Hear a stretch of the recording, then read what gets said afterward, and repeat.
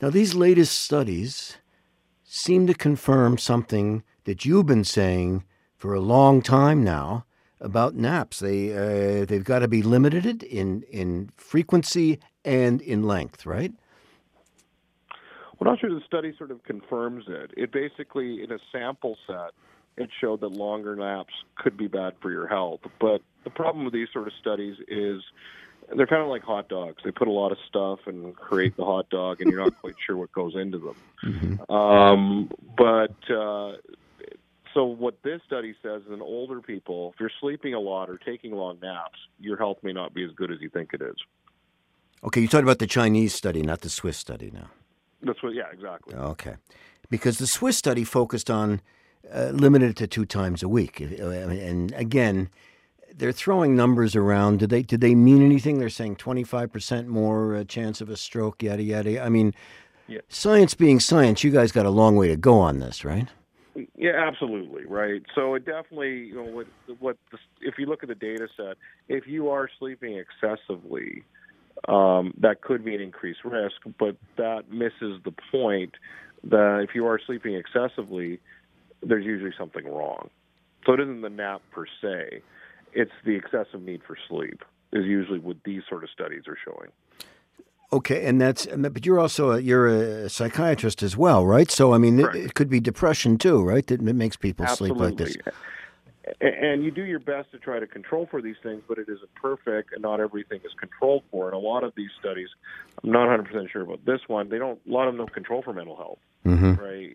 Issues, and pretty sure the Chinese one wasn't. They control for age and medical things, but that isn't perfect, and that's exactly it. And so I think the point is, there's 2 separate things, right? If you're sleeping excessively, then that's probably, you should be checked out health-wise, like, more than 9 hours a day, requiring a nap every day. But that doesn't mean you can't make the jump in logic that naps are bad. Okay.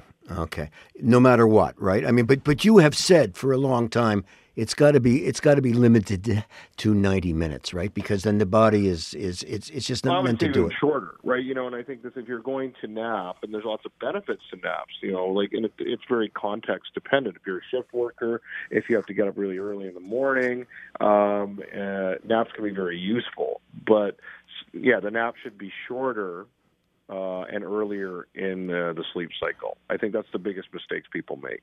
Okay, last question then. I mean, when you're in bed, by definition, you're not working out. Well, I mean, generally speaking, when you reach a certain age. I'm not trying to be coy here, but I mean, you're not, unless you're making love, you're not working out. So that could play in.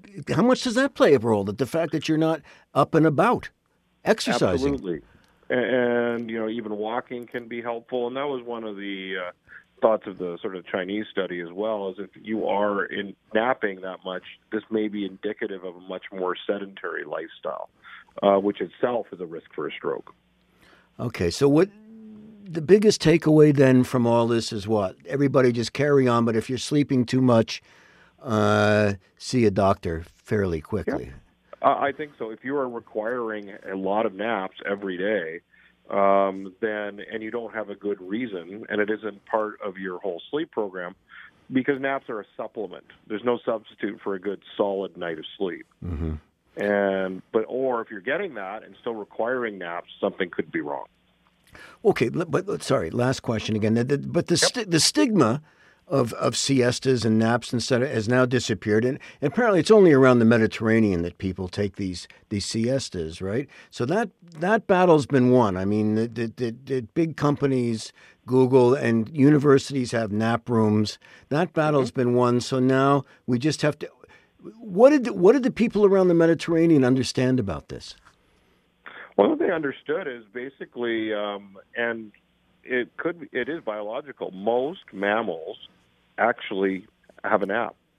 Okay. This is why you have that physiological lull in the early afternoon, or a bit later if you're a bit of a night owl. So I think they just sort of understood this intuitively, and some of it could be the heat and avoiding the midday heat as well. But I think they basically were more in touch with basic biology. Wow. Fascinating. Thanks a lot, Doctor. I really appreciate your sparing the time to speak to me today. It's fascinating. No problem. Thanks, Terry. Take care. Okay, you too. Bye.